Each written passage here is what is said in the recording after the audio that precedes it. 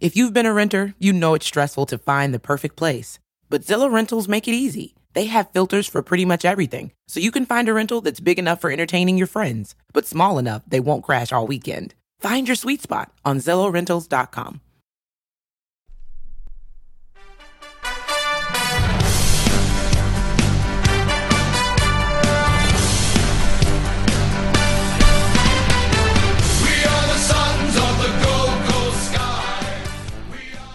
Hello and welcome to another episode of the GC Sunscast, the longest running Gold Coast Suns show on the interwebs, and that is all thanks to our Patreon sponsors: Dale Snelling, Paul Vosti, Robbie Fiorini, Brody Burgess, Kate Kelland, Tom Kim, Chris Moore and Tim. You can help support the show by heading over to patreon.com/GC Sunscast.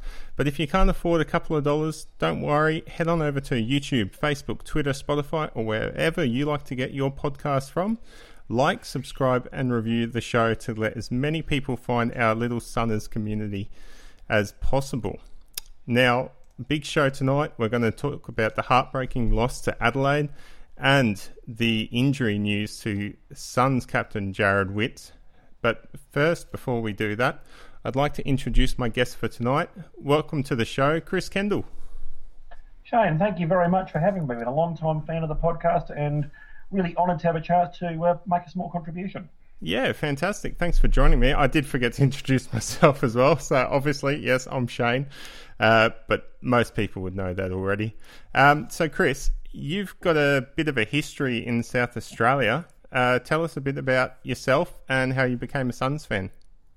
Lived in South Australia all my life. As you know, we're a two-team town over here. You're either Adelaide or Port. When Gold Coast first came into the competition, and I watched the very first match and most of the matches that year, I found myself quite drawn to the club. And at the time I was very much falling out of love with the Adelaide Crows. I had a lot of challenges at the time, as we know, on field, off field, the Kurt Tippett saga, Stephen Trigg issues, moving into the State League competition, quite a number of issues. And I just found that I was getting quite indifferent to the local teams, but I had a real interest in how the Suns were travelling. And of course, that first game at Carlton, and we played against Carlton, disappointing result, but there were some really good signs there from that first time. And I just found that I was watching more and more of the Suns and less of Adelaide along the way. And I made the jump across at the middle of 2013 and thought, well, it's time to actually put some financial support into the club, time to come across and join.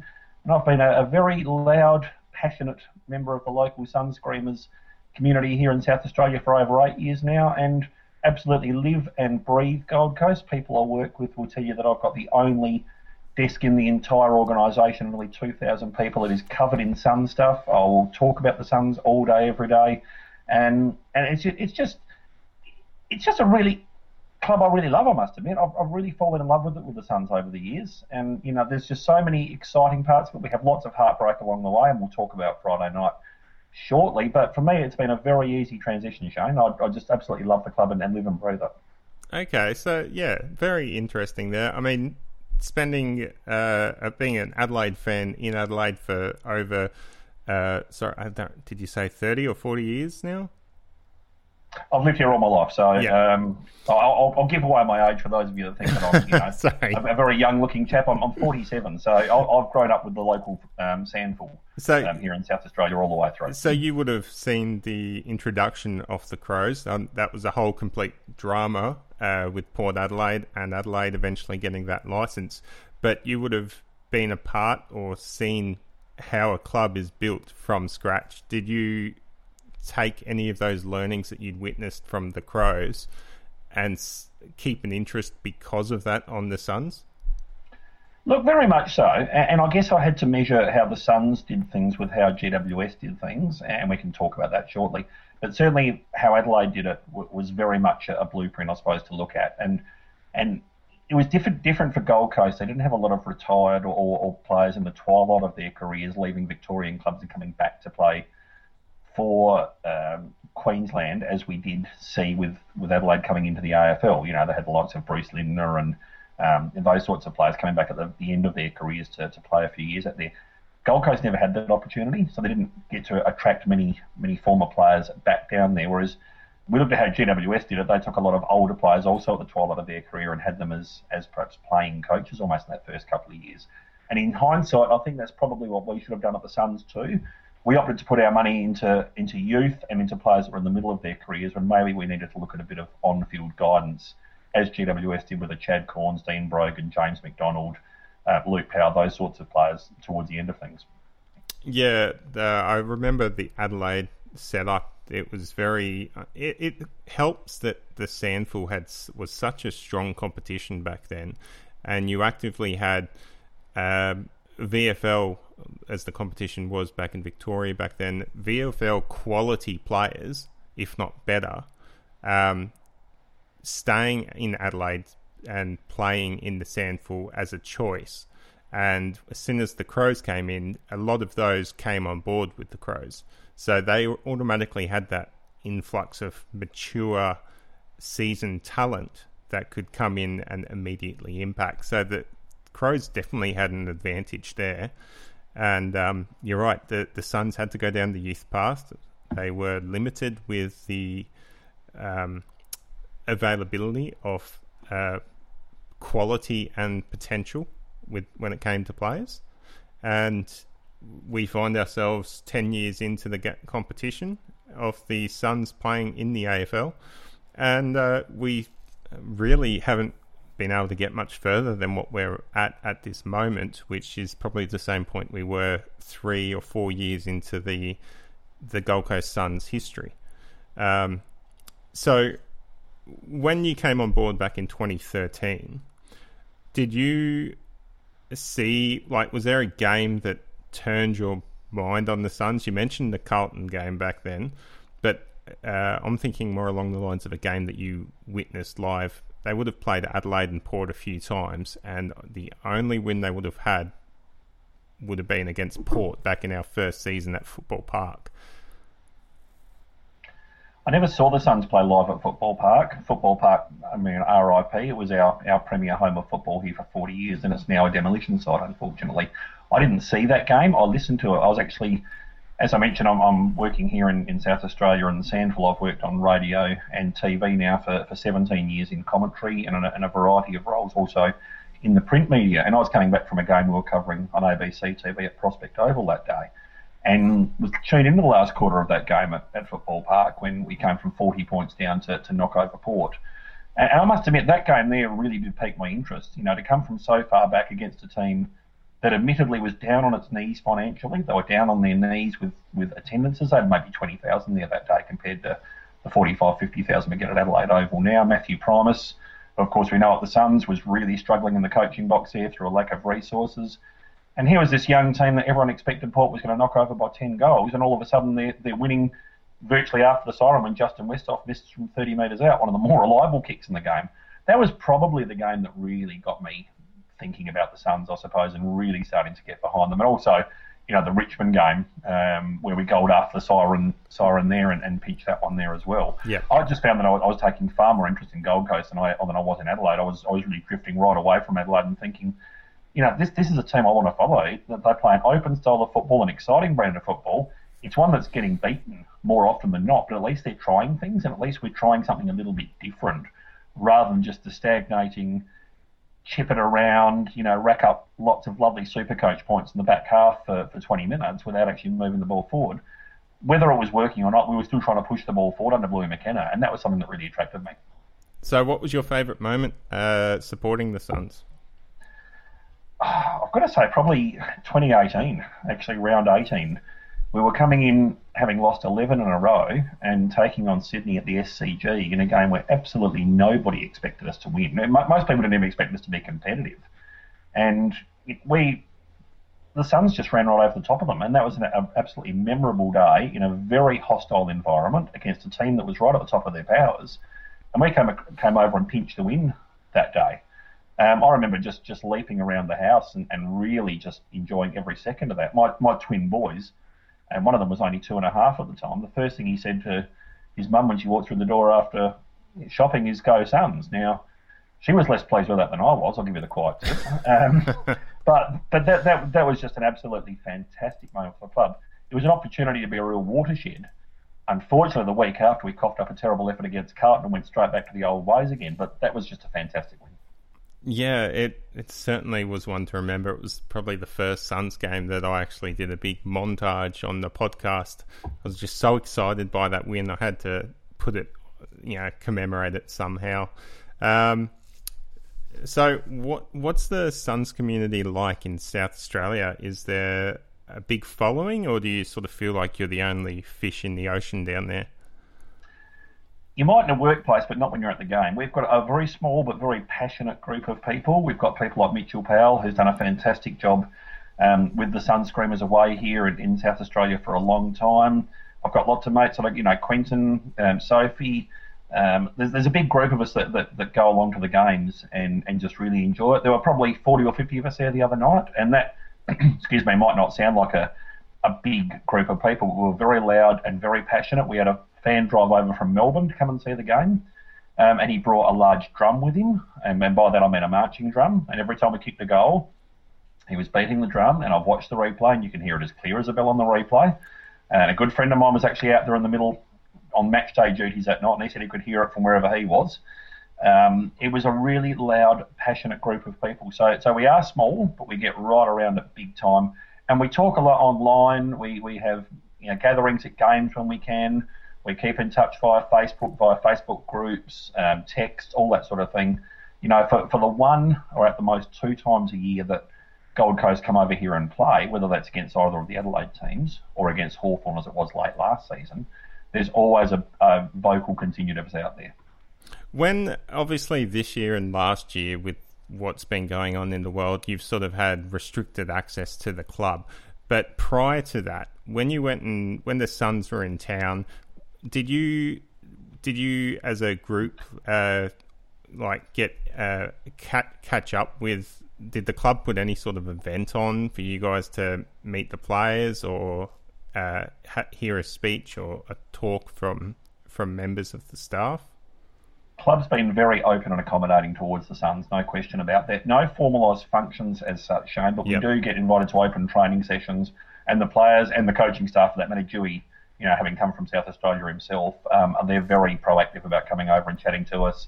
They'll sign stuff, have photos taken with us, and as all the Sun Screamers will tell you, Jared Witts is my number one man, and it was rather awestruck to get to actually meet him in the flesh and get a selfie taken with him and all that sort of stuff.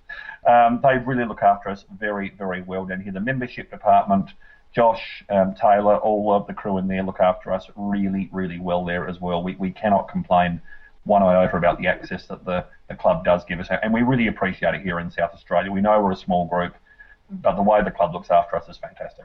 Oh, that's good to hear. It'd be nice though if the club could put together an organised function or something for you guys. I remember I was probably only 12 to 15 years of age, and being a Crow supporter up in Queensland, we only got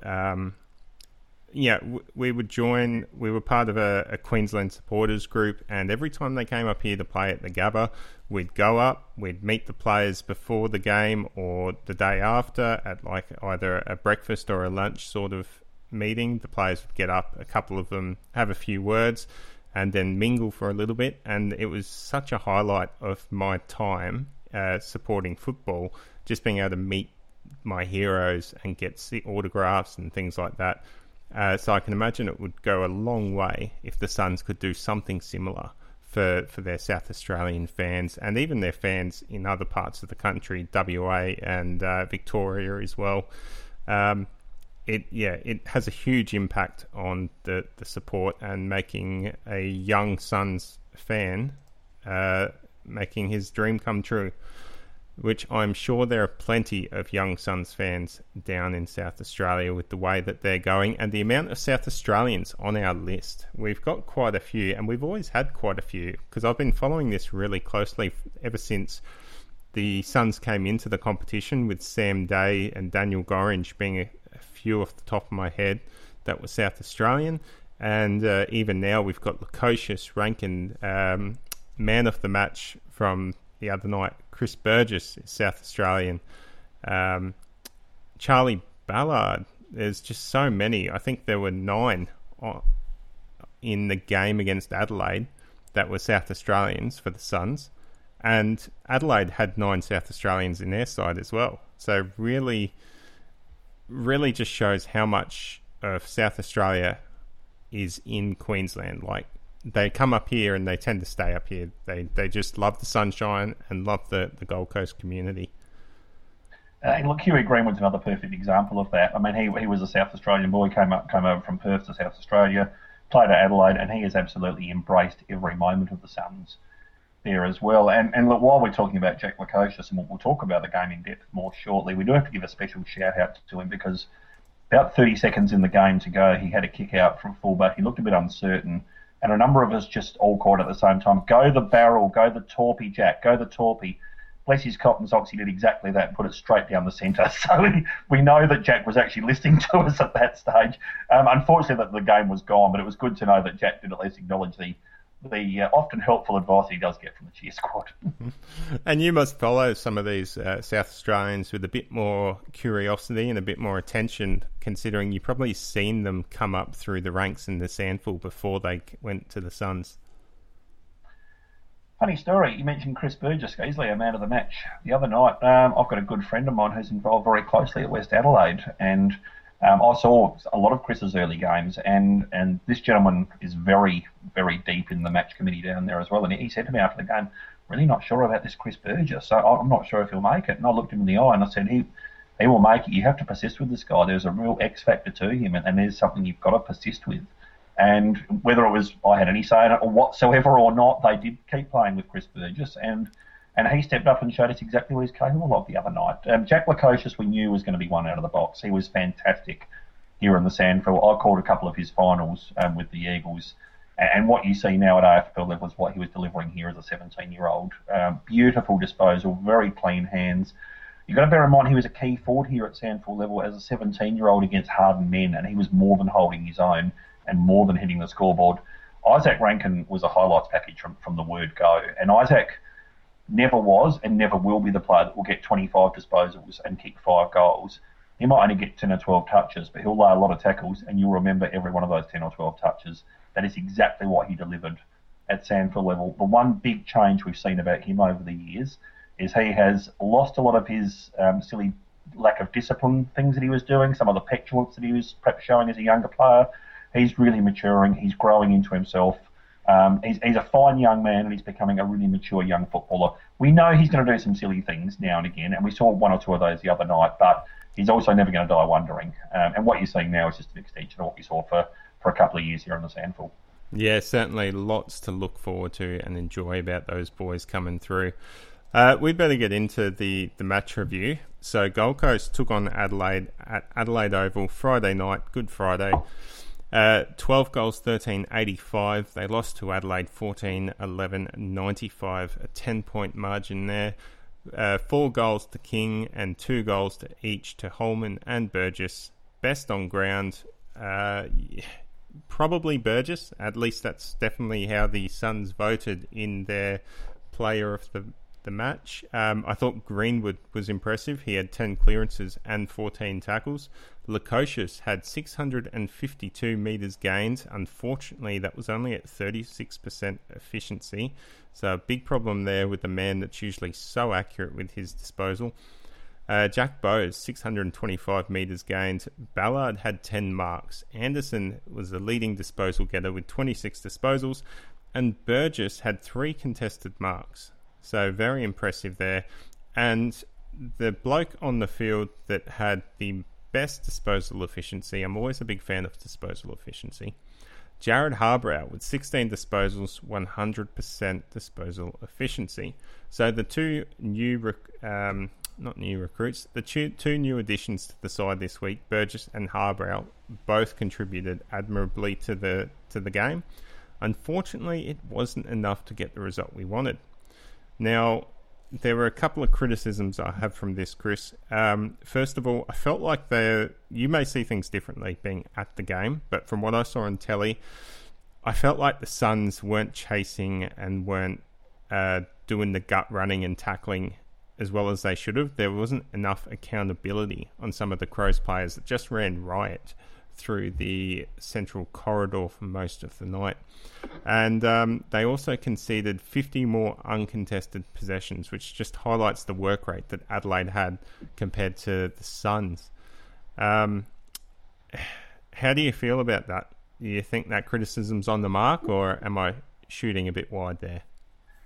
I don't think it's unfounded, Shane, entirely. And early on, the lack of accountability was fine because we banged on the first 5 scoring shots before Adelaide hardly had a chance to enter their forward 50. So I don't think anyone minds if you're running ahead of the ball when you're doing that sort of thing. When the tide started to turn, and it was more in the second quarter, we scored 5 goals in the first term and then didn't score a goal in the second term. We did start to allow Adelaide to get the ascendancy back and start running through the corridor a lot more. And that was really noticeable. Adelaide were going through the corridor and going coast to coast a few times, whereas we were chipping far and wide, chipping short to contest. And I used to coach myself in the country, and I used to say to my players, if you're going to go short to a contest, then go long to a contest instead, because you've got metres gained. We did turn the ball over through some of our own errors a few times. Trying to be a little bit too cute.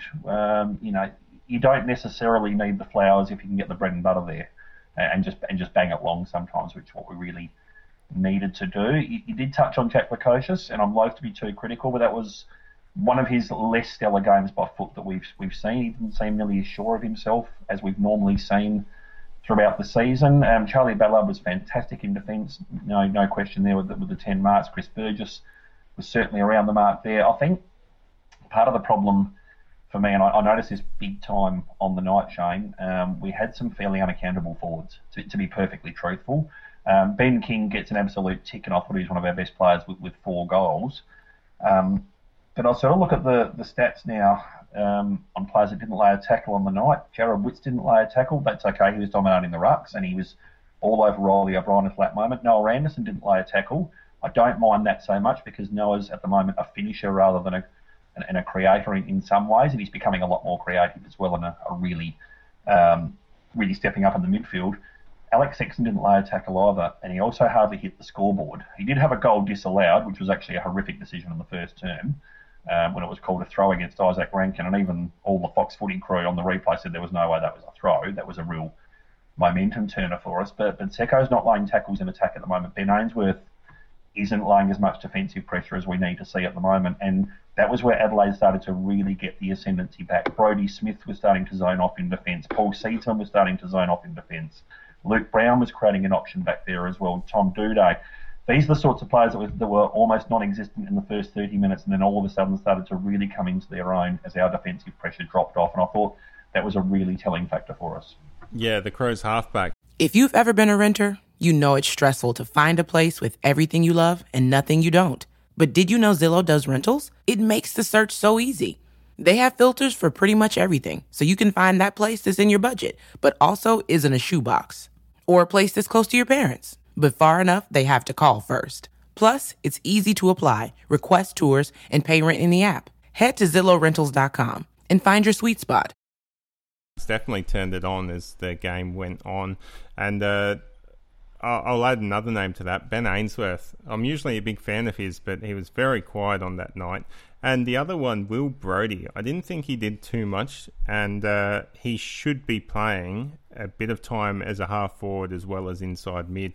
And yet he didn't really seem to trouble at all when he was down in the forward line. So some of those other Suns players need to do a bit more to contribute when they do go forward. And that's probably the sign of when we've got a good team, is when we're getting more than a handful of players hitting that scoreboard. Will Brodie, I think, is a victim of circumstance at the moment. I think he's struggling to perhaps find a clear, defined and consistent role for us at the moment. He's filling in a gap here and there. He's going back for a little bit. He's going forward for a little bit.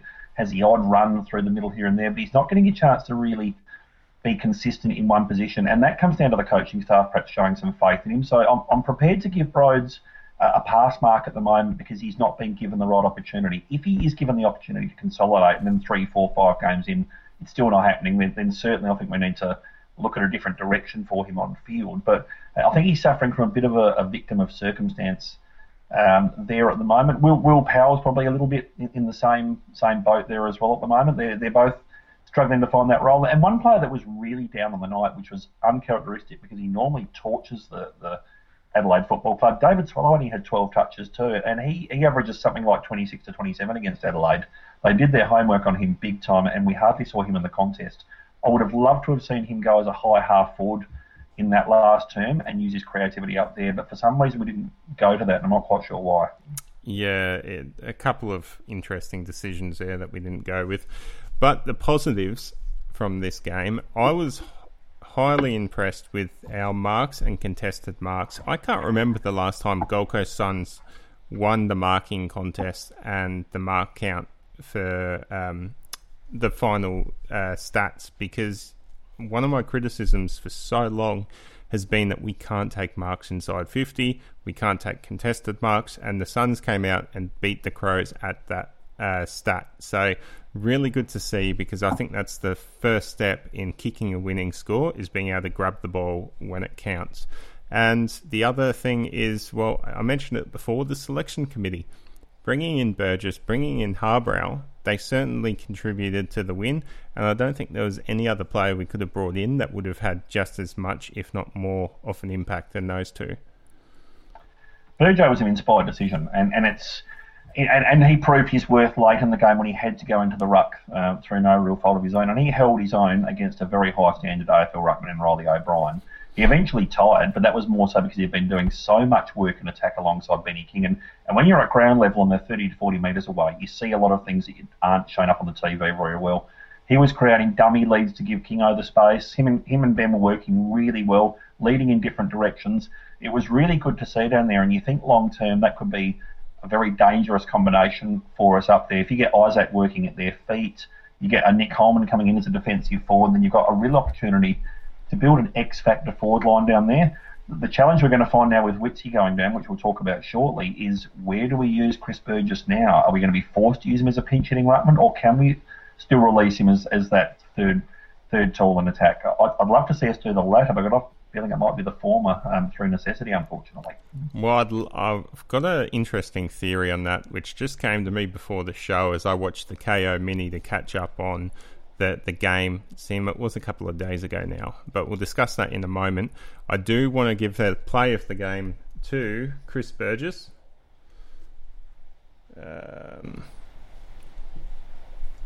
Play of the game.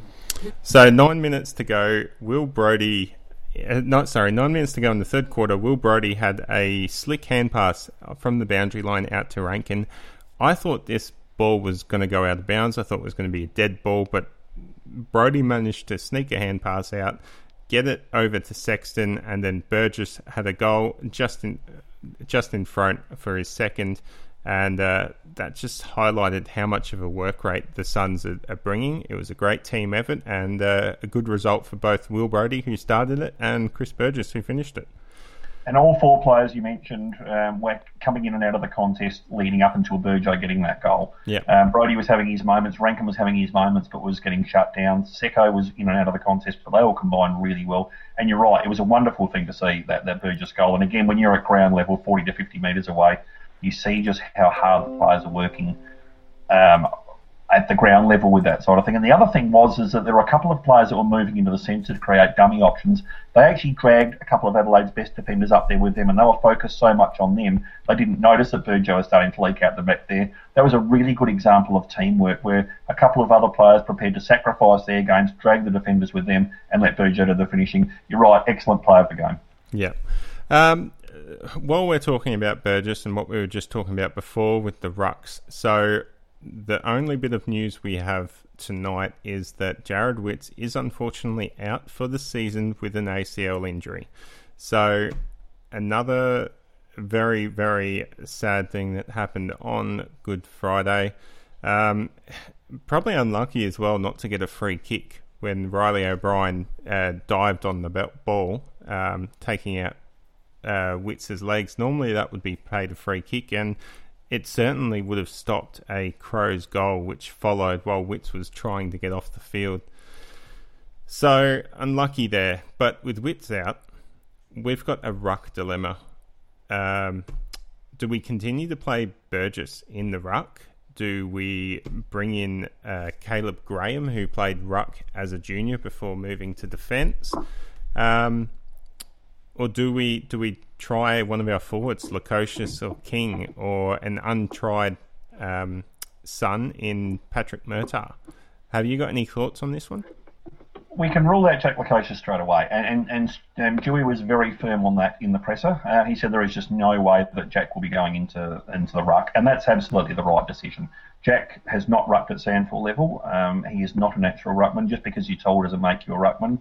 And Dewey has categorically ruled that one out straight away, so I can put that idea to bed. Yep. Ben King, I think, will be in the same boat, and while he's 202 centimetres, I think Dewey would be very loath to take your best key forward out and put him in the middle because, he can't tap the ball down to himself and kick the goals. You need Kingy up there. Bearing in mind, he's in his third season of AFL.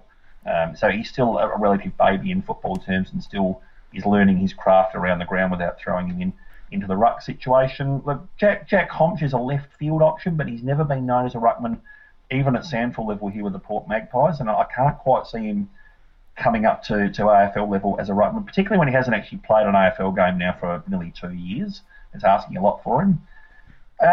Caleb Graham, I don't mind the idea, but again, we're talking a relatively inexperienced young player there. Caleb's played, 10 games exactly. So again, it's a bit of a risk. I'm leaning more towards the Josh Corbett option if we have to do that. We know Corbett does create a contest. We know he's willing to throw his body around. He's another player who's probably at a bit of a crossroads in his career, and I think this might be the opportunity to really get him seizing the opportunity with both hands. He can then pinch it in the ruck there, pinch it at full forward, I should say, or half forward, and Chris Burgess can share the ruck duties with him. That would be a natural tactical move, I think, for them. They can rotate the pair of them up forward and in the ruck and share the load. And Hugh Greenwood can also go into the ruck there as well. I think between the three of them, you've got a combination that we can get through for at least the next 4 to 6 weeks until Zach Smith is hopefully ready to come back. Yeah, I think it's going to be some sort of combination of those. I did have a thought just before the show that maybe we look to play Hugh Greenwood as our ruckman and try to keep the structure with Burgess and King down forward for most of the game. Now, Greenwood being the extra midfielder, he basically just has to try to get the ball to the ground and minimise the impact of the opposition ruckman. It would allow a player such as Will Brodie to come up and play the inside mid role that we know he is capable of playing and bring him into the game more, potentially giving us a more damaging weapon for extracting the footy. So that's an option I think they should look at, and it could be very beneficial. We've seen teams in the past, I think it might have been Geelong and the Western Bulldogs, that have gone into games before without recognised ruckman. However, this was back in the days when we had a third man up, and that was a tactic to have a third player come up and win the hit-outs. What do you think about Greenwood as our main ruckman and using the option to have an extra midfielder? Stewie, Jill will tell you that Hugh thinks that's a fantastic idea because Hugh's always had him to have a bit of a nudge in the ruck, and he's mentioned that before on the pressers there as well. Yep. I think it's a very good idea, Shane. My one and only worry with that is that Hughie cops a lot of battering as it is in his basic battering ram inside mid-sole of things as it is, and I'm worried that we would wear him down a little bit faster than we'd like and lose some of that tackling pressure and having him play in the ruck role. If he can manage both sides of it, and certainly it's an idea. We know that he's got the basketball background. He's got a good spring on him. He's as keen as mustard to go into the ruck there himself. I think that's probably not a bad idea there at all. And certainly bring Brodie into things. We touched on before him struggling without a defined role at the moment. I think this is a perfect opportunity for not only Greenwood to go into the ruck, but open up some of those opportunities for other players, whether it's a Brodie, whether it's a Corbett. From adversity comes opportunity with Witsy going down. Yeah, and it's only 4 to 6 weeks until we can hopefully get Zach Smith back on the park. And that at least gives us a tall senior body that can sort of shelter the ruckload for a majority of the game. So we'll see how that one pans out. How do you think the Suns are going at the moment with their style of football? I felt like when we are kicking goals, it's from a direct result of free-flowing, fast movement off the footy, usually through the corridor. However, a few times on Friday night, we saw them utilise the open spaces of the wing that Adelaide had gifted them But it was still a very fast movement off the footy, allowing Ben King to get one-on-ones and get on the lead. Do you think that is the way the Suns need to be playing more to get these wins? I think you get away with that against Adelaide and North Melbourne. I'm not sure you get away with it against Richmond and Geelong. And that's the sort of thing that we need to be looking more forward to. And I said that to a couple of the guys on Friday night. I'd like to see us play tempo football more often and now and again hold the ball up for 2 to 3 minutes. So, reset the game style, reset mentally, and give players a chance just to get that breather and get the game back on their own terms there for 2 to 3 minutes because, excuse me for a minute. That's right. I think we lost some of that... we lost some of that control of the ball through being so eager to push it forward sometimes. So then, despite the result back in round one, you would have been happy with the style of football we saw them play, keeping possession and maintaining it away from West Coast? Absolutely. Yeah, absolutely. Yep. And that was when we did start to play the game on our terms, hold the ball away from them. And it's one of the oldest adages in football. If you've got the ball, the opposition doesn't, and therefore the opposition has to get the impetus to get the ball back from you. And it sounds like so simple a thing, but we often forget that in football, and we forget so much about, how easy it is to make the game very technical. And it's a very simple game, really. Hold on to the ball longer than the opposition and get it to the other end more quickly. Well, you often do that by holding onto it more and just building that possession. The downside of that, Shane, is that it does give the opposition time to drop numbers back across half forward, drop numbers back into attack, and that's when the likes of King, Rankin, Sexton, Burgess, Ainsworth struggle to find room to move. They're only going to have to sacrifice that occasionally just to get the control back on your terms. And it also does give you the opportunity that if you are hit on the turnover, you've got a number of those players that created from defence originally. They're already back there anyway to try and build the wall and try and rebound. Yeah, you do mention that, and that actually gives me a bit of concern that despite the new rule changes that we're seeing allowing this free movement of the football, if teams go back to that control style of the game, we're going to see what Port Adelaide did back in those early 2000s and flood, and we're going to see the resurgence of the flood, and it's going to create some pretty ugly football. And the Suns already aren't great with their disposal when going inside 50. It's only going to get worse when the entire opposition team's in there. It is a valid point. I think, though, and one thing that's been really underestimated, the 666 rule now has made flooding a lot less prevalent, and it has made it a lot harder for teams to flood because now they have to set up in the standard positions at the bounce. And occasionally when teams do get caught on that, we usually see the turnover from the free kick result in a goal straight away. So teams are very keen to structure up there. If you're able to maintain control and still move it on at a relatively good pace, 666 will often ensure that you can still win the ball from a centre clearance fairly quickly, still get it up into attack as we saw the other night. We've got to bear in mind, again, that first 15 minutes was outstanding. We were banging it into attack, had 5 scoring shots of the ball before Adelaide blinked because we were sticking firmly to the structures and taking advantage of the opportunity to reset at the centre bounces, only have the 6 players in each side of the things and just move it forward to those 6 fairly quickly. And just on that, you mentioned the quick movement, how quickly you can score from centre bounces, and Adelaide did that so well on Friday night, in particular when they've got a key tall target down there, Tex Walker. Sam Collins didn't have the greatest of games, and I think Tex got under his skin. Is there anything you saw which, at ground level, which sort of clears that up a bit? Oh, absolutely. Yeah. We didn't support Sam Collins nearly enough, and we really did not support Sammy. Sammy did well to have only 6 kicked on him, to be perfectly frank, because some of our second and third defenders weren't drifting over to help him in the contest. Sam is fantastic at taking the intercept mark. He's fantastic at the contested grab. Sam will always get slightly exposed one-on-one against a mobile key forward like Tex Walker. Tex is 30. He's been down the last couple of seasons, but he started like a bull at the gate, and he's probably got 8 to 9 Brownlow medal votes at the moment. We should have had an extra tall dropping back onto him occasionally, but we had too many situations where Sam was marooned out there, one out with Tex. Walker is always going to be faster when the ball hits the ground than Sammy Collins will. That's not Sammy's strength. His strength is intercept marking. We didn't support him nearly enough at ground level, and I think when Stuart Jew and Josh Franco and Heath Uni and all these guys go through the tape, they're going to highlight a number of those one-on-one contests in defence, and they're going to turn to their defensive other 5 players and say, where were you at this contest? Because Tex needed to be, double teamed occasionally there. We had too many opportunities to have our money won out. And as I said, Sam did a marvellous job restricting him to 6. I know, in layman's terms he had a bad night, but from a pure football perspective at ground level, he was lucky it wasn't 8 or 9. Well, yeah, and they're going to have an opportunity to prove themselves as early as this week. The Suns come up against Carlton on Saturday night at Metricon Stadium, a Carlton side that was under a lot of pressure and finally released on the weekend by getting their first win of the season, thanks to a 7-goal, 5-behind haul from young Blues forward Harry Mackay. And Sam Collins is going to have his hands full to try to contain him, and he's probably definitely going to need the help of his surrounding team to stop Mackay and Carlton from running away with this game. And we also need to make sure our Harbrow is up to scratch to play on someone like Eddie Betts, who traditionally tears the Gold Coast apart whenever he plays us.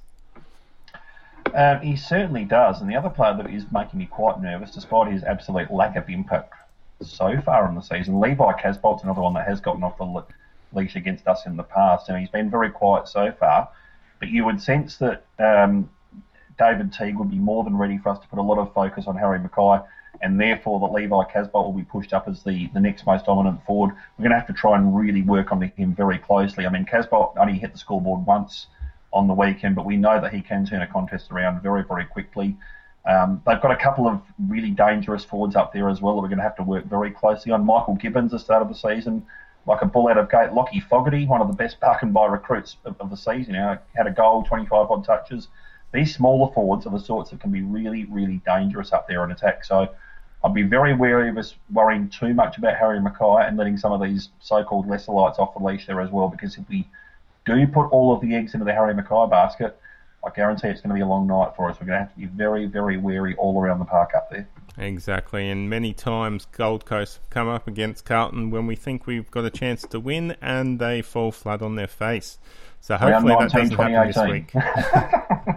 The Sydney win. So the best way for Gold Coast to get the win this week, I think, is to just win the midfield dominance. They, despite not having wits against Carlton's ruckman Pitnet, we're going to have to win the clearances. We're going to have to shut Cripps and Walsh down, and we're going to have to get that ball into the forward 50 as quickly as possible to give our forwards Ben King and Chris Burgess, assuming he's down there, the best opportunity against some of their key defenders, such as Wiedering and Jones, who are both good defenders on their own.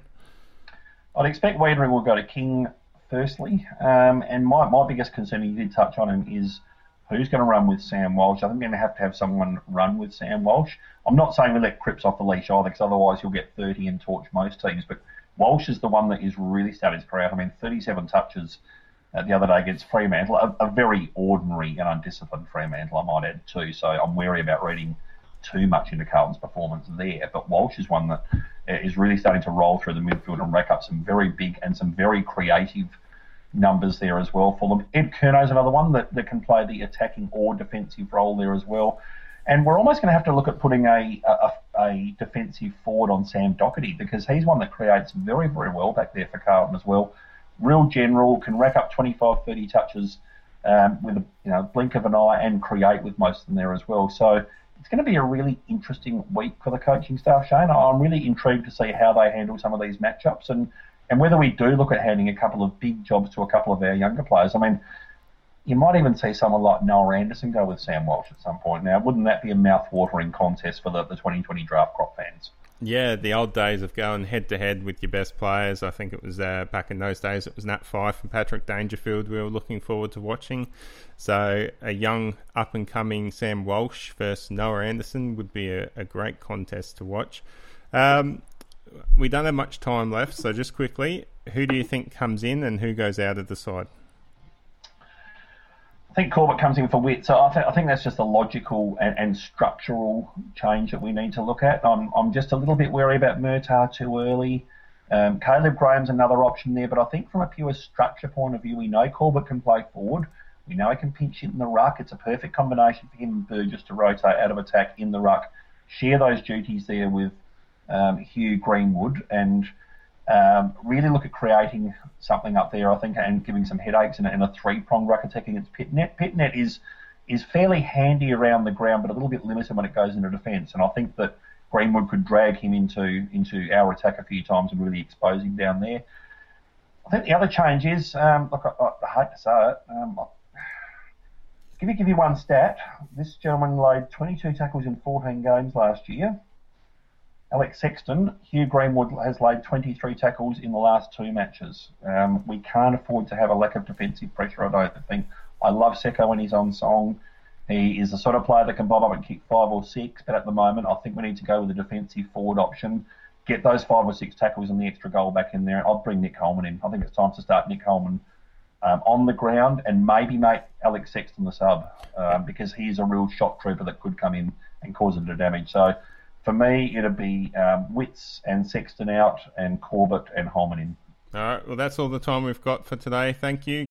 Want to hear something amazing? Oh, and feel free to tell your friends too. So Kohl's, they're having a huge sale on summer stuff. And if you live for sunny days like I do, you need to check it out. I got 40% off a new patio set, Food Network grilling essentials for 20% off, and 50% off those yard games my kids won't stop talking about. Best part? I got an extra $10 off and some Kohl's cash. It almost makes being cooped up all winter worth it.